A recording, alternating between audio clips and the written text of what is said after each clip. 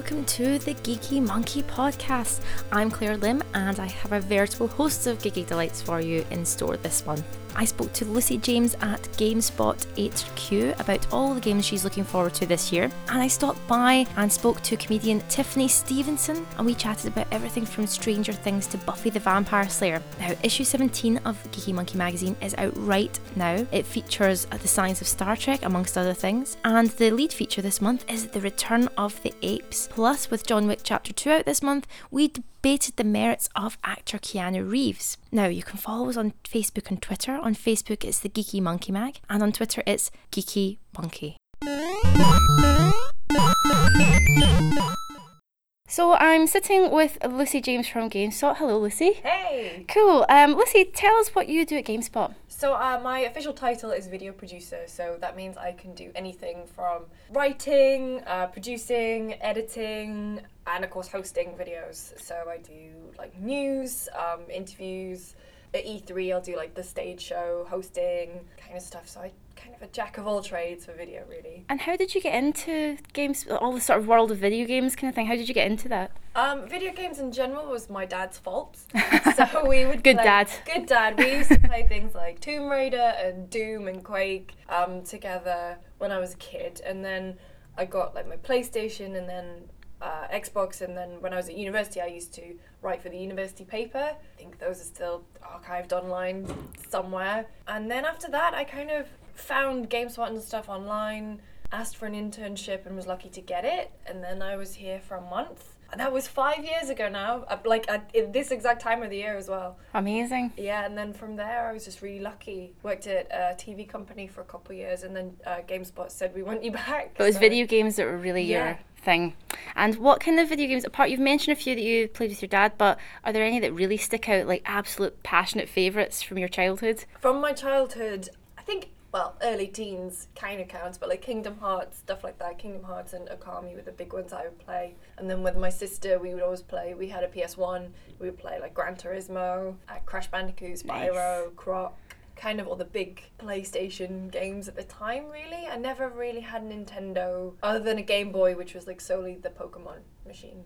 I missed the whole Pokemon thing. I was into like shooters and stuff like that, and GoldenEye was like the one. Oh my god. I actually played it recently at 2 Quarters in Peckham, and I saw it and I was like, yes, I'm going to play this. I was like shit hot at this game, and I sat down and I just couldn't remember how to play because everything's so advanced now. So I was going, what's forward? Oh my god. And I died immediately. These 2 guys behind me were like laughing. They were like, yeah, so not because this is my time to shine, but it was so embarrassing. But that was the one game you played. Absolute favourite. Now, we're going to talk about 2017 in a second, but let's just talk about last year very quickly. What did you think of the games out last year? Was it a good year for games? I personally am so sure. I tend to agree, because I remember like E3 2015 was so incredible because it was like Final Fantasy VII got announced, Shenmue 3, Last Guardian re-reveal kind of thing, and it was like a really big year. But then 2016 in games didn't really grab me. I mean, there's 2 games that probably did grab me the most, and one was Dishonored 2, and the other was Overwatch, which I play every day and have done for months now. Still not played that. Like, I didn't even buy, like, I bought one game like in December, because I can't play computer games in because of the day job. November through January is fine, and after this month I'm going to stop. But The Division was the one thing that I've become really obsessed with. That's the thing, Division came out as well, but I played that and I almost hit level 30, I think, and then I stopped and I just never picked it up again. But when I did play it, I played it with my partner and I really enjoyed it, and we banded together and stuff. The one game, and I would really recommend you play it if you say you like shooters, is Overwatch. Because it is, right, okay. Like, it's not just Call of Duty style, just kill everyone. It's like tactical. You have to think of, they've got a Genji, you should counter that with a Mei, and it's like really good to learn all of the heroes, all of their ultimates and all of their abilities and stuff. And it sounds like it's kind of overwhelming, but you really get used to it. It does it in a really cool way. Because I've been watching Limmy, a Scottish comedian. I've been watching him. I love watching him play games live because I didn't want to get like Bloodborne, but I like watching him play Bloodborne. So he's been playing Overwatch for the last month, and it looks mental. Like, it's just, I mean, my friend said to me, no, actually, when you're playing it makes sense. When you're watching it, it's just like a total mess. Yeah. but I quite fancy it. But I'm not really good at playing online. That's the thing. I'm scared of playing That's online. the thing. So like we went at MCM Comic Con. They had Overwatch. I think it was the ESL like esports finals or whatever. I went with a group of friends. So Tamor from my office was here, and Gillen from PlayStation, and Rory from IGN, and we're all big Overwatch guys. And we were watching, and we were like, oh my god, this game looks like a mess. Because it's really difficult to like switch between. It's not something like League of Legends where it's obviously the top-down view and it's easy to see the whole picture. With Overwatch, there's so many like nooks and crannies and places for people to hide. Like there'll be a Pharah way in the air, but at the same time there'll be a symmetric camera in and has all their turrets up in a little gangway somewhere. So it's not easy to watch, but when you play, I think it does a smart thing because the tutorial says play with Soldier 76, who is like the all-rounder. He's like, if you've played first-person shooter before, you play as Soldier because he's a soldier, and it's like Call of Duty. But then, you maybe experiment with like a diva who's quite easy hero to play, but she like is tankier and has more defense and her ultimate is more powerful. It's really cool, and then you just sort of gradually build up. And then the way it kind of rewards players, because I always felt with like Call of Duty, you don't really get rewarded in front of everyone else. But with Overwatch, they have like play of the game, and you can basically just show off to everyone if you get it. And there's also like this card system, so if you get the most like defensive assists or the most objective time or something, you get another like boost. It's really cool. So there's things. See, this is my problem with Battlefield, which I prefer, and Call of Duty. I just find it's not as rewarding. I love playing them, and they're great to play, but I like that system, which is why I like the Division. I like to aim for things. Yeah, I mean, and it's like getting the stuff, and that's what keeps you that's what keeps me involved in the game. I think Overwatch also does a really clever thing. Although, I mean, like I hit 103 the other day, so it's kind of lost its sheen. But every time you level up, you get a loot box. It has cosmetic items in, and sometimes you'll get like a legendary skin. And I never thought I'd be the type of person to buy loot boxes, but I became that person. And I don't know, it's just something about Overwatch. It has a really great feedback loop. And it just really, it's become the game that we'll all play, and we're all on Discord talking to each other, and it's like, one more game? Yeah, one more game. Okay, I'm going to give it a go. You should definitely give it a go. Wait until maybe they do another free weekend. And they do those quite frequently. Okay, because I saw that over Christmas, and I downloaded Firewatch instead.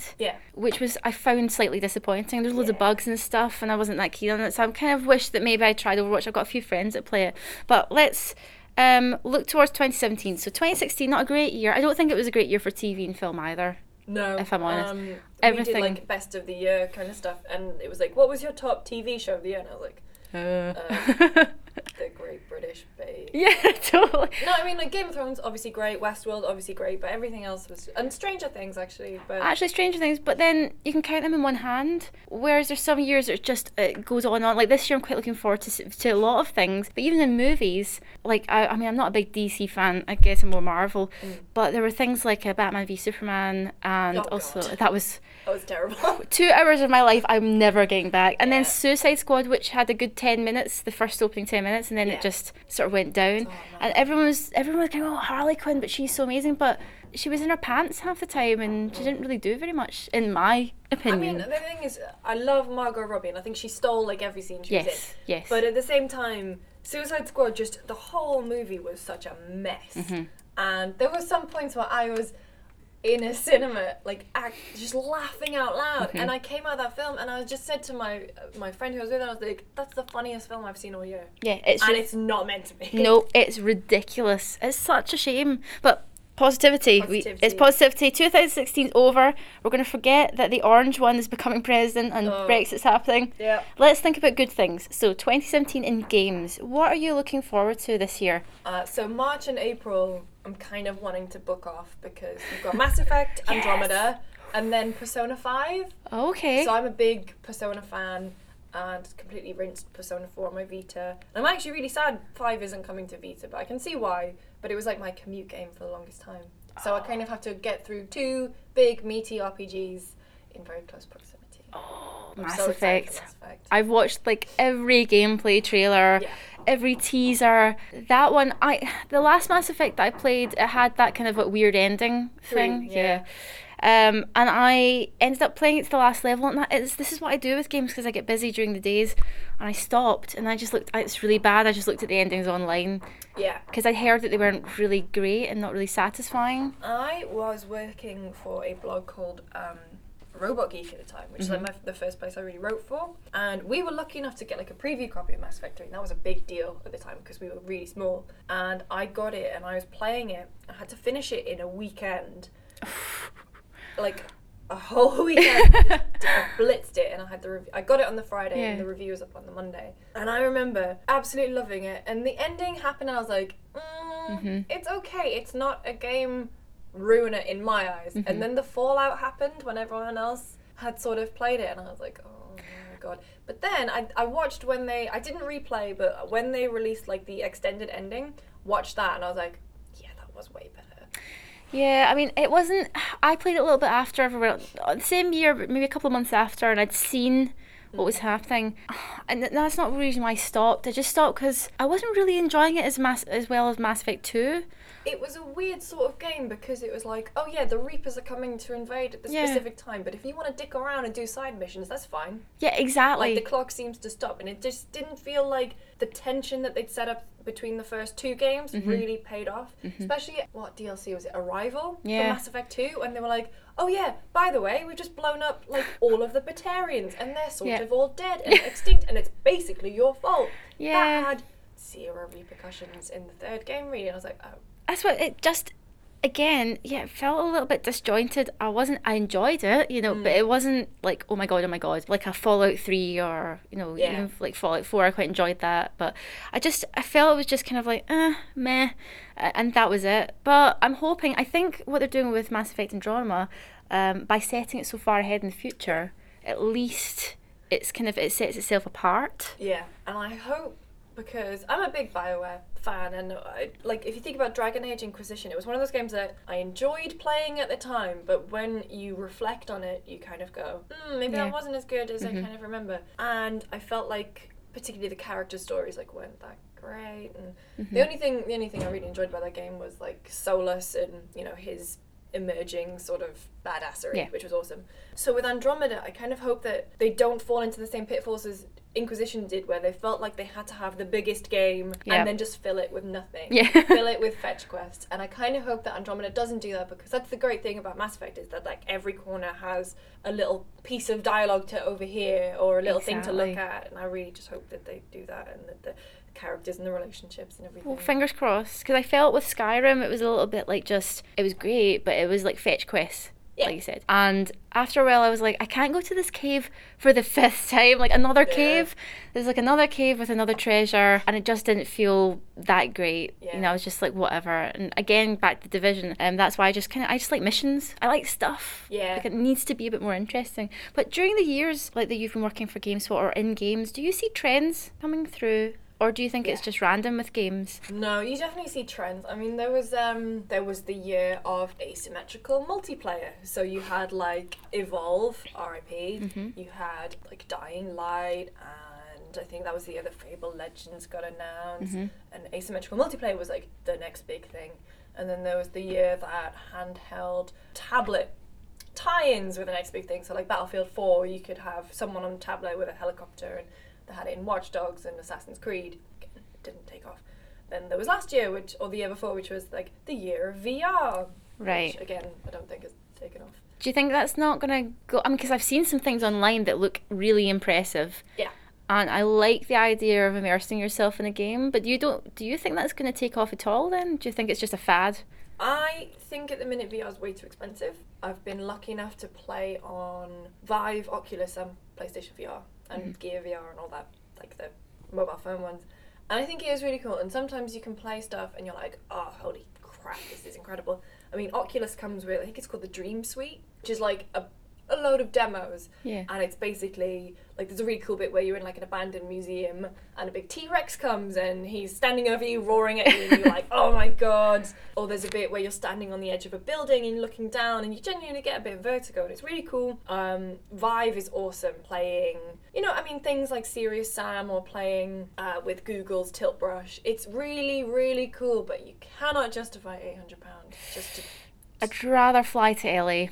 and back for that much. But I mean, the thing is, I think Batman Arkham VR was really cool. It maybe wasn't like the best Batman story, but when you are standing there and you're looking in the mirror and Batman looks back at you and you've put the cowl on and you're moving around as Batman, it's awesome. And my colleague Tamora is like the biggest Batman fan I know, and watching him play it, he was just the biggest smile on his face. And it was great, but then ultimately it didn't carry through. I think the problem with VR at the minute is for gamers, it doesn't have the games.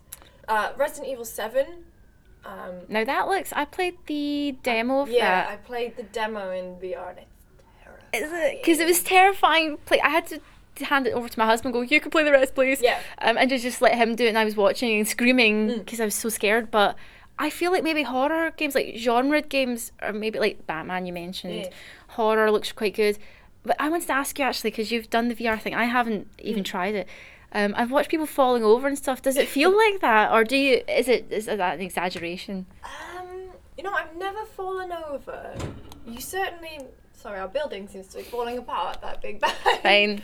Fine. Well, if the apocalypse can wait for 10 more minutes, that's fine. I've never fallen over. My old housemate used to actually design stuff to use in the Rift. He made like architectural software, which was really cool. And he had it very early on. And what we had was the roller coaster one, and so you sat on a chair, and the one thing he did is when your roller coaster jumps over a ledge, he would shove the chair. And that is a genuine feeling of, because your brain is completely tricked, and it does feel like you go, oh my god. Oh god. I've never fallen over. I've never known anyone to fall over. Yeah, because I've seen my husband showed me one of, I can't remember the snooker player's name. And Ronnie O'Sullivan. Yeah, that's it. And he just falls over, and it's absolutely hilarious. But I'm imagining that would be me, because I know what I'm like already, and I'm quite sort of, when I'm playing things, I'm already kind of like moving with it, kind of thing, like Mario Kart, or like I'm like, so I kind of like imagine that I'd be like fall over, jump out the window or something. Yeah. But I don't think I think you're right. I just don't think it's just not it's too expensive. And I mean, stuff like the Battlefront mission is really cool, but it's one mission. Yeah. And you're like, well, I'm not going to pay 350 quid for one, basically, that, and then have to pay for the games and stuff on top of it. It's just way too much at the minute. Do you see it slowly coming down in price and being more available to I really hope it does, because it is cool. Yeah. It is really, I mean, I hate to use the phrase, it's really immersive and all that stuff. But do you think it's the next big thing in gaming? Because, this is when it launched, it was like, whoa, and it was everywhere, but I feel like people still want to play normally. I feel like it hasn't hit the mass market. Like, people know about it because it'll have been on a bunch of like Click or Swipe or like mainstream kind of TV stuff. In terms of it being the next big thing, no, I don't think so. I think it'll always have its dedicated audience, and I hope that it does hit more screens and stuff soon, but I don't think it will. No, I think I think it's got one foot in fad land, and that's kind of how I feel. Although I would, if I was a millionaire, I would definitely, go for it, but I just can't justify spending that much money. If I was a millionaire, I'd have a room in my house, God. I'd call it the holodeck, and it would be yes. Oh, so speaking of holodecks, thanks for that. Segue. Yes, love it, professionals. This month in Geeky Monkey magazine, there is a big feature written by me called The Science of Star Trek. It was a bit of a fiddly one to write about, and we've got an interview with John Delancey, who played Q, which is amazing. But I went through all of the aspects of the sciencey bits in Star Trek, like transporters and warp speed and things, and explained how they can be a reality now, or if they are reality.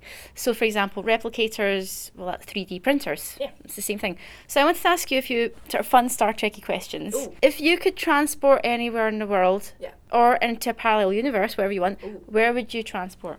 I would go to Tokyo. Why would you go to Tokyo? Have you been there before? I have, and it was, when you go on holiday, and like by the end you're like, okay, yeah, this was really fun, think I'm ready to go home now. When I went to Tokyo last year, I fell so in love with the place and the people, and I was only there for a week, sadly, and so when it came time to come home, I was like, I'm not done with this place yet. No. The only problem is like the 14-hour flight to get there.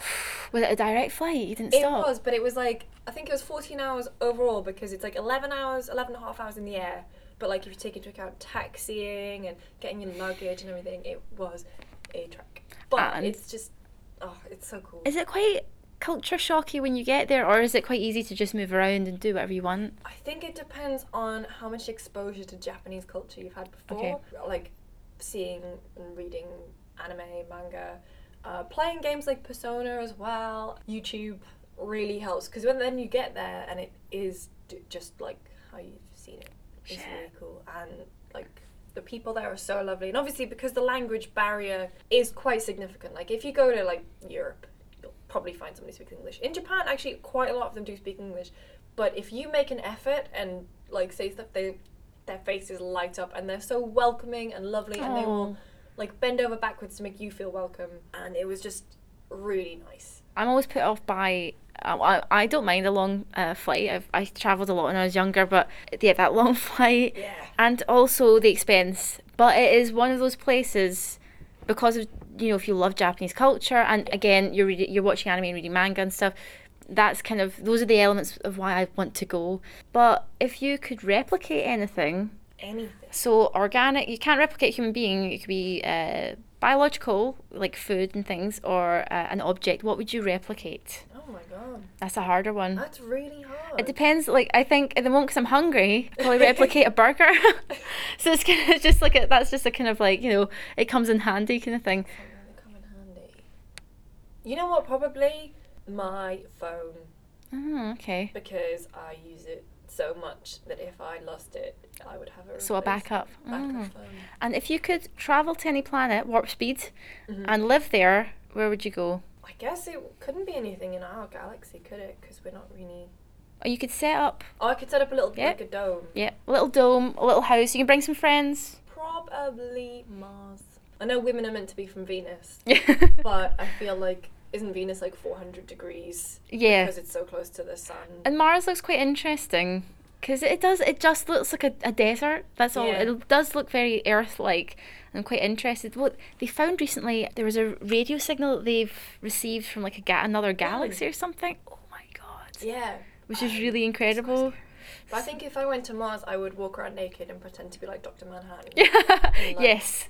Just be like, yes, I tire of these humans. Try and like gigantify yourself somehow and just like you walk about naked. But no, I think Mars, because then as well you could get like a nice, it would just be nice and red, and although it'd be really dusty. Yeah, but there might be water. I was speaking to it was like I spoke to someone from Greenwich Observatory, an astronomer there, and a huge geek and a gamer. So we had a great chat. But he said if you lived on Mars, and you had tools or anything like that, the dust and the winds are so harsh that it would erode after quite a short period of time. So you would need some kind of hardcore dome to kind of like fit over you. But why are we sending people? I have no idea. I think we've sent like the Mars rover and things like that, but I don't think it's going to be in our lifetime. But Lucy, before we go, tell me what you are up to this year in Gamesland. Are you travelling to any conventions or things like that? So we'll be hitting E3, which is like the big expo in LA. That's June? June, yeah. So there for all the big announcements and stuff, all the conferences. We'll be doing Gamescom. Have you got any kind of inklings of any kind of interesting announcements this year so far? Normally we don't hear anything until about May, and then you start hearing rumblings about what might get announced and what might not. But nothing, I don't know really about this year, which is quite good. Okay. Nice. I am still holding out hope for Beyond Good and Evil 2. Heard reports that it's a Switch exclusive, timed exclusive for a while. Kind of hope that's not the case, but yeah, so those are the two main things in my calendar that I've got already. Other than that, it'll just be, to Andromeda. Yep, I'm waiting for that. That's like in my diary. I think I'm going to take a week off work. Yep, me too. Just to kind of play it, like it's sadly, but anyway, thank you so much, Lucy. And where can we find you online if people want to go follow you and check you out and stuff? Thank you for having me. Well, I'm spend most of my days GameSpot.com, great purveyor of gaming news and videos and stuff. But my Twitter is @LucyJamesGames. Cool. And very are fortunate you of having a name that rhymes. Lucy James Games? Yeah, actually, that's good. I never thought of that. Like, oh yeah, Lucy James Games. And are you on Instagram or anything like that? Yeah, and most of my online handles are Lucy James Games, apart from like PSN and stuff, which is Mixed Business, like the Beck song. Mixed Business. I shall be adding you for Overwatch. Yes, Overwatch. Yes, you have to like take me through it. I'm embarrassed. I'll be embarrassing rubbish. But yeah, you got me. So Lucy James Games, follow her online. So thank you very much, Lucy, for chatting to us, and we'll speak to you again soon. Thanks so much for having me. I'm sitting here with Tiff Stevenson, comedian. Hi, Tiff. Hello, hi. Hello. Sitting in Tiff's lovely house with her beautiful green wall. Yes, I like that colour green. I spent a lot of time deciding exactly what green it should be. It's pretty much green screen green. Yeah, it's a little bit darker actually. But then I thought I can play out all my fantasies with that as a background and just get Paul, which is my boyfriend, because you won't know that if you're listening, to just film me in various scenarios. Yeah, it's a really good colour green. Green's a power colour for me. I like it. And that's a powerful green. It's a no shit green. Yeah, we're not messing around green. And I can see in front of me your various films and DVD box sets and stuff, which is quite amazing. It's quite a collection. Yeah, and there's another bunch behind you on that wall there. Next to the record player. Yeah. So that's why we're having a chat with you, because Geeky Monkey is all about geek stuff and pop culture. But you're a comedian in the scene. So how would you describe your geek credentials then? My geek credentials, I would say probably like I'm of the Whedonverse. So the Buffy the Vampire Slayer was my big through sort of, I think it probably came out when I was a teenager or maybe in my early 20s. And I'm sort of still at the point where I go, I don't know that anyone's ever written anyone as good as Buffy. Like in terms of female characters, I have to sort of go to Sarah Connor in Terminator. Although the recent Mad Max film was great. You know, the Furiosa character was amazing. I was like, but it's I went to watch that with my boyfriend and he was quite underwhelmed, and I was like, I was sort of crying at the end, and he was like, oh, I thought it was fine. You know, I was like, that's because you get to see yourself in those roles all the time. But as a woman, I never get to see us playing the heroes in that way. And so that for me was like a really kind of big watershed moment recently, actually. Yeah, I really loved that film. But I'm a huge Terminator, sort of, that's my other. So I sort of on the side of either the machines and they're all going to kill us, or, you know, pure fantasy into the Buffy realm. I love that. I think the main thing about those characters that you're mentioning is they're not sexualized heavily at all. Of course, Sarah Connor in the first film, because that's her destiny, she has to have this child. But in the second film, you know, she's just working out. She's just getting her Madonna muscle. Yeah, just doing pull-ups and taking out mental. What's the mental facility that she's in? It's called? Oh, what's it called? The Pacific. Yeah, because she's in a mental institution because she's been put away, and she's a bad mother. She's a terrible mother. Yeah. And that's just what that's. But she's also a brilliant mother. Yes. The bottom line is because she's training her son for a future that she knows is going to happen. Yes. So she gets him military trained, and it's interesting actually. The other day I was going through Cameron's script for that, just like. You can find it online, so you can read the script for Terminator 2. And I wanted to see really just how much of what he'd written, you know, as a writer myself, I'm sort of working on a thing at the moment. I was just interested to see how much of what he'd written made it onto the screen, or how much of the sort of shooting script, you know. What did you find? And it was pretty much sort of word for word, you know, those opening sort of vistas of LA, and just like, you know, through a heat haze of seeing stacked traffic, and even to the point where the Terminator steps on skulls, you know, crushes them underfoot. All of that detail is in the script. It's quite amazing that it made it through. How much of your material makes it through when you're doing TV and stuff like that? That's different, and I think that is a different example of a script, because Cameron was part of the writing and directing it, so he could be very prescriptive about what he wanted to see on screen being in the script. But sometimes someone gets the script and the director interprets it in whatever way they're going to interpret it, and it ends up being quite a different thing. With TV shows, I mean, it depends if I'm acting or it depends if I'm doing stand-up, really. If I'm doing stand-up, we record for something like Mock the Week, you know, we record for about 3 hours, and that's edited down to half an hour show. And, you know, they put the show together to give everyone, you know, to sort of share the laughs out, you know. So, but sometimes your favourite things or the best things you've done will not end up going in the show. Like I remember there was a round once with lines you wouldn't expect to hear in a children's book, and one of the ones I'd done was Harry Potter. I have good news and bad news. The bad news is I'm pregnant. The good news is I've learnt the abortus spell, and that was like my favourite. That was my favourite joke. That didn't make it. That didn't make it. It No. might have been a bit too strong for a BBC audience. Yeah, perhaps. But yeah, you know, it's quite fun when topics like that come up, because sometimes you'll get sci-fi or you'll get children's books, and then your geeky side can come out again, you know, and I can put stuff from Harry Potter or Buffy or whatever into that, you know. Show a little bit more personality. Yeah, or Fringe. Basically. Yes, and Fringe, I missed that. Now, we're going to talk about sort of things coming up this year in 2017, film and TV.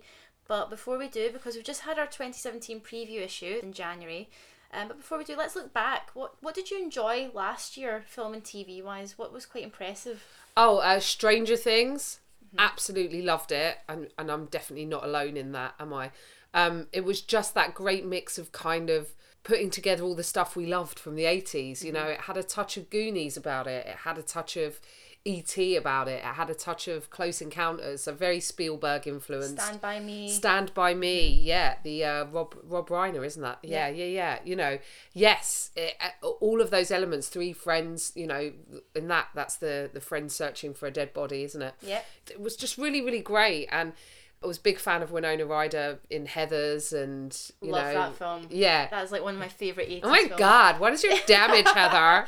Oh my God, I loved Christian Slater. I just loved him in that. Like anything else, he looked a bit weird, but that was like peak Slater. Yeah, for me. Yeah, it's such a great film, and it still stands up. Yeah. And becomes more relevant, I think, especially now with like social media. It's kind of like taken on this new relevance again. With the whole suicide thing, with kind of the popularity contests. You know, now kids are obsessed with how many likes they get, and you know, if they don't get enough likes on a selfie, they're getting depressed. You know, it's taking a whole new level that we didn't have to deal with as teenagers. And in that way, you know, all of culture is becoming more American. Yeah. American culture has always been kind of dominated by those sort of who's the cheerleader, who's the best football player, and we base our social stratas all around that kind of thing. And now the whole world has taken that popularity contest on with the advent of social media. So, I think it was great to see Winona Ryder back in that. I thought she was great in it. The kids are all exceptional. Yeah, the girl that played 11 was amazing. She's really brilliant. Really good. Brilliant. And I just hope she stays kind of how she is and doesn't become really precocious. Yes. You know? She's only like 12 or 13. Yes, I know, but I remember, and this is not the kids' fault, it's magazine's fault. And like Grazia, you can see I've got a copy of it there, you know, which I quite like, because I do like clothes. I don't think fashion's the most important thing. I talk about that in stand-up. Pretty strongly, it shouldn't be the thing at the front. Yeah. But I'm interested in it, and it's fun. Also, Grazia tends to do slightly meatier stories sometimes, so I quite like that. But I think it was Grazia that ran a whole piece about the girl who's in Mad Men, you know, the daughter, Sally. You know, she may be like 14 at the time or 15, and these really like overly stylized, sort of kind of like fashion-y, quite sexy pictures, and you sort of think, oh God, like give them a chance to just find that for themselves, you know. I hope that doesn't happen. But that's society's obsession. With sexualizing, with youth and beauty and sexualizing girls, and it just doesn't happen to guys in the same way. No, it doesn't, because you don't see the Beckhams, kind of the Beckham kids, although they're models. I know that the oldest one's a model, definitely. You don't see him like sort of overly sexualized. He's just a wee boy. He's just a teenage boy wearing clothes. Well, there's that weird age as a girl. So I talk about this in my show, but I talk about being in Louisiana and seeing a sign saying Larry Flint's Barely Legal Strip Club, and sort of going, barely legal, like that, by the way, that doesn't mean the fire exits are obstructed. It just means, you know, the age of the strippers. And I'm sort of like, how is this still allowed? You know, Barely Legal Strip Club, Barely Legal Magazine, why don't we start calling it what it is? Almost pedo. I mean, that's what you're basically saying. Yeah, almost pedo. And there is a point of, and you'll remember this, with all girls, when we get to about 14, 15, it's like we're a piece of fruit that's suddenly become ripe and need to be plucked by lusty old men. You know, and it's disgusting, and we're obsessed. That's why the Sun did countdowns to legal for, you know, Miley Cyrus and Britney Spears and Charlotte Church. You know, let them be kids as long as they can be kids. And exactly, and just kind of enjoy it as well, because I think that pressure, when I was a teenager, I wasn't at all fashionable. I was just like a rotund, short, pudgy person that played guitar and cried in their room. That was my life when I was Ghost 18. World. Yeah, it wasn't even as cool as that. Literally just crying to Radiohead songs in my room. Right. Sad. And you know, I didn't really have that. Like, I wasn't really aware of makeup or anything. But I had a good time as a kid. And it should be that you're allowed to become aware of your own sexuality, not other people. That's the point. I think you become, as a young girl, you become sexualized by the world around you. Yes. And you get attention from people that you don't want to get attention from. Yeah. And it's fine if they're boys of your age and that's who you're hanging out with and that's who the interaction is with. But, you know, 9 times out of 10 when you're at that age, or from what I remember, it was just like older guys, and I found it scary and gross and creepy, you know. And that's why I guess it brings me back to we were talking about female like heroines on film. Yeah. And those ones we were talking about that aren't highly sexualized. Why? I don't understand why we need to see them having a relationship. What annoyed me about the second Avengers film, which I loved, and I like Black Widow's character because she's just badass, so you don't really know much about her. But they kind of had this weird Hulk relationship. She was like, "Oh yeah, I kind of fancy you." And yeah, because you're the bad guy. Well, he's not the bad guy, but he can be bad. Exactly. When he you're hulks scary, out. you're green. Yeah. And I felt those kind of moments were a bit shoehorned. I don't really. Because it's not like you kind of see what the rest of them are doing. Well, it's interesting because there's that whole bit where they talk about sort of sterilising her, don't they? Which I thought was quite interesting. I was like, that's a interesting backstory, but maybe it's for her own movie because she's getting her own, isn't she? No, she's not. No. It's not happening now. No, it's Miss Marvel's happening from the Marvel stable, which will be really good. But I wanted them to choose the Muslim teenage girl version of Miss Marvel, which is in the comics. But right. Of course. Yeah. They're never going to go for that. And we've got Wonder Woman this year, so that's going to be the first female-fronted movie since Elektra. Yeah. So that's going to be the first one since then, and that's the one that everyone's pinning their hopes on. Have you seen any of that? I haven't seen a trailer for it or anything yet. The trailers look promising, but I've heard it's terrible. Right. So it's going to be dull and whatever, and I think it's just going to kind of be. I don't think it's going to be very inspiring. I think that's the vibe. I was disappointed with, and I know that was in the comic books, but in Spider-Man 2, the reboots with Andrew Garfield, the Gwen Stacy character, because she was so great. Yeah. And I was really disappointed, and I know that's what happens. I know that's the storyline. We'll change it up for now. Keep this character. Gwen Stacy's such a great character. Emma Stone played her really well. Yep. This is a great woman to be part of the Marvel universe, right? Yep. But with that one, there's a problem because I guess they're just trying to follow this script. And then it's got rebooted and it's got flipped on its arse again. And now we've got Tom Holland. Dominic Holland's son, who is a stand-up comic. I saw him the other night and I was like, oh my God, this is crazy. Are you excited? And he was like, it's absolutely mad. So I'm over the moon for crazy. him. But it's... I'm looking forward to it. I really, really liked Spider-Man's entrance in Avengers, the last Avengers film.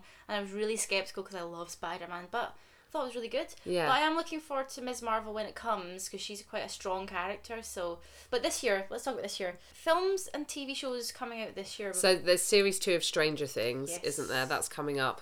Will there be more Westworld? I absolutely loved Westworld. I had a bit of a debate with someone about this the other day because they were saying they thought it could have been that it was really dragged out. What? And I was like, no, I know. Well, they were wrong. You're wrong. Yeah, they're wrong. And they didn't watch all of the episodes either, so that was kind of sort of frustrating. Somebody else said that to me, though, that they said it was boring. I love the push and pull. I love the not knowing who the bad guy is, who are the good guys, who are the bad guys, you know. Because you get that at the end. Who's God, who's playing God. Are we in control of our own destinies? It taps into, for me, Westworld is just like the ultimate perfect vehicle for me because it has that AI aspect, you know, it has the artificial intelligence, that kind of stuff that I love, about the machines taking over, but it also has a Western in it. Yes. It has a nod back to that, so it's all of my favourite things, really, you know. And existentialism strewn throughout it, yes, which elevates it from the rest, like from the odd sci-fi soap shows and stuff like that, but Auntie Hopkins' character, as well, you were mentioning who's the bad guy, and you get to the end, spoiler alert, if you've not seen it already, then, you know, but you get to the end, and you're like, oh, and it flips it all around, you're going, oh, right, I see what he's doing now, he's trying to continue the work, okay, fair enough, and the Bernard character as well, that right in the middle of the whole, like, I think it was episode 5, and I'd read a few fan theories, because I'm really bad for that with Game of Thrones and stuff, right. And it kind of hinted towards it. And I was sitting there with my husband Paul going, oh my God. And Paul was like, what are you talking about? Like, oh my God, I knew it. But that was just all the little kind of surprises flipping up at the end. Yeah. And they did say Westworld, I think they tweeted out as well. And this is what I quite like, the interaction they had with the fans. And they said quite early on in the series, the logos in Westworld are very important. And they change throughout each scene because obviously you're looking at different timelines. Yes, yeah. So there's hints like that, but it's not coming out again. Season 2 is not going to be here till 2018.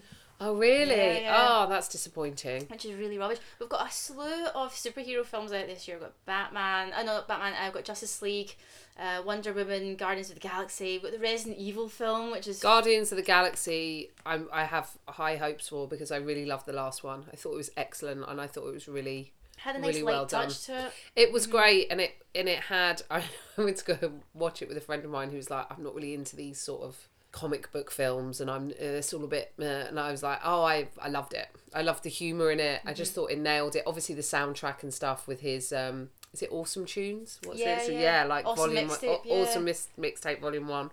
I thought everyone was great in it, and obviously I loved Groot. I've got a dancing Groot, in fact, in the kitchen. Nice. Little dancing Groot. I was the last trailer I saw, it was in the cinema. We'd gone to see Doctor Strange, but there was a bunch of Cumberbatch or Cumberbitches. Is that what they call themselves? Yeah, the Cumberbitches. God. So a bunch of Cumberbatch fans all around us. My husband Paul was like, "Oh my god!" Like literally everywhere. And Baby Groot came on screen, and they were going, "Oh." Oh. And then every scene with Benedict Cumberbatch, they're like, "Oh." It was the worst sitting that I've ever been to of a film. Just right. the gasps, and every time he was like half naked, like, "Ooh." It was like, honestly. And then there was this big fat guy like 2 rows down. Anytime there was CGI, he went "wow" out really loud.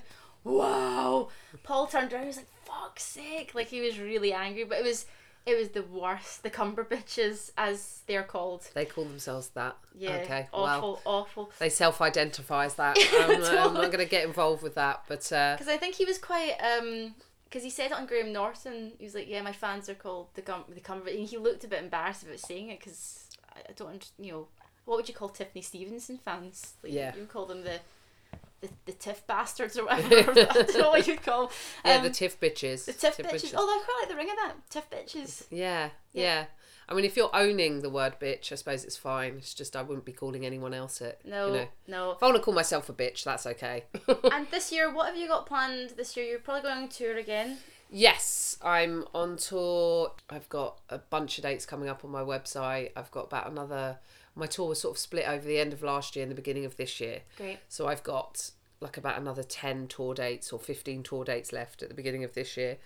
I'm also working on a project in the States with Warner Brothers, which I can't say much more about at the moment. Okay. But I've just come back from New York, so I'm developing a thing with them, and we're going to be shooting a teaser in the next couple of months, and then we'll see if we get a pilot. Fingers crossed. So I'm hoping, and it will be, I can say that it will be comedic and it will be very female heavy. So that's exciting. So working on that. If we want to follow all your news and your tour dates and things, where can we find you? Instagram, Twitter, official website, go for it. Pimp yourself. So at Tiff Stevenson on Twitter. Also, I've just started a new account, which is that sort of snowballing that's kind of taken up a bit of time at the moment, which is called Bridget Trump's Diary. And it was basically because I looked at Donald Trump's tweets and was like, he tweets like a 32-year-old singleton.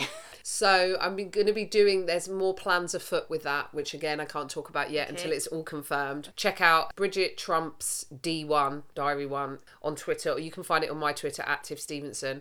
My website, tiffstevenson.co.uk, which has tour dates and some clips and stuff on it. I'm on Instagram, but I'm rubbish on it. It's not really my medium, and I have bugger all followers on it because I don't really pimp it out.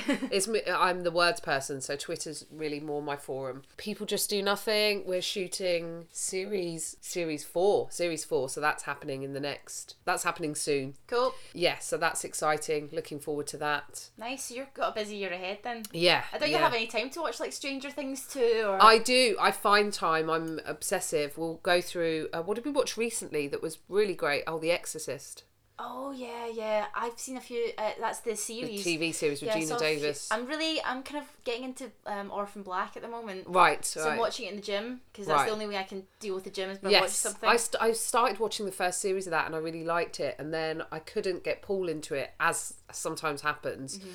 If one of us is not that bothered about watching a series, it means the other one, sometimes we don't. So I have to. That's a thing that I probably need to go back and watch Yes. myself That's on Paul, my own. By the way, that's Tiffany's boyfriend is also called Paul, because I mentioned my Yeah, husband. you're Paul. We don't share a Paul. We don't share a Paul, No, we yeah. don't share There's a enough Paul. Pauls to go round, So, guys. they are both bearded and Scottish, but no, they're not. They're not the same person. It's different. If you want to follow Tiff, please follow Tiff Stevenson on Twitter, and you can get all our other websites from her Twitter. And tweet her lovely things. Please leave us a comment and tell us how we can improve. If you want to hear Tiff again, tell us your comments. But thank you very much, Tiffany, for speaking to me, and we'll chat to you again soon. Thanks. That's it for another podcast, guys. It's been an absolute pleasure. But before I sign out, I would like to say thanks to Lucy James from GameSpot. Great chatting all things games with her. And comedian Tiff Stevenson. Thank you so much for taking the time out, Tiff, to chat all things geek with me. Now remember to grab your copy of Geeky Monkey magazine. Issue 17 is out now. And you can also find us on Facebook and Twitter. On Facebook it's Geeky Monkey Mag, and on Twitter it's The Geeky Monkey. So make sure you give us a like, give us a follow, and let us know what you're enjoying about Geeky Monkey magazine and the podcast too. That's it for another month, but thank you so much for listening. It's been absolutely awesome, and we'll catch you again soon. Bye!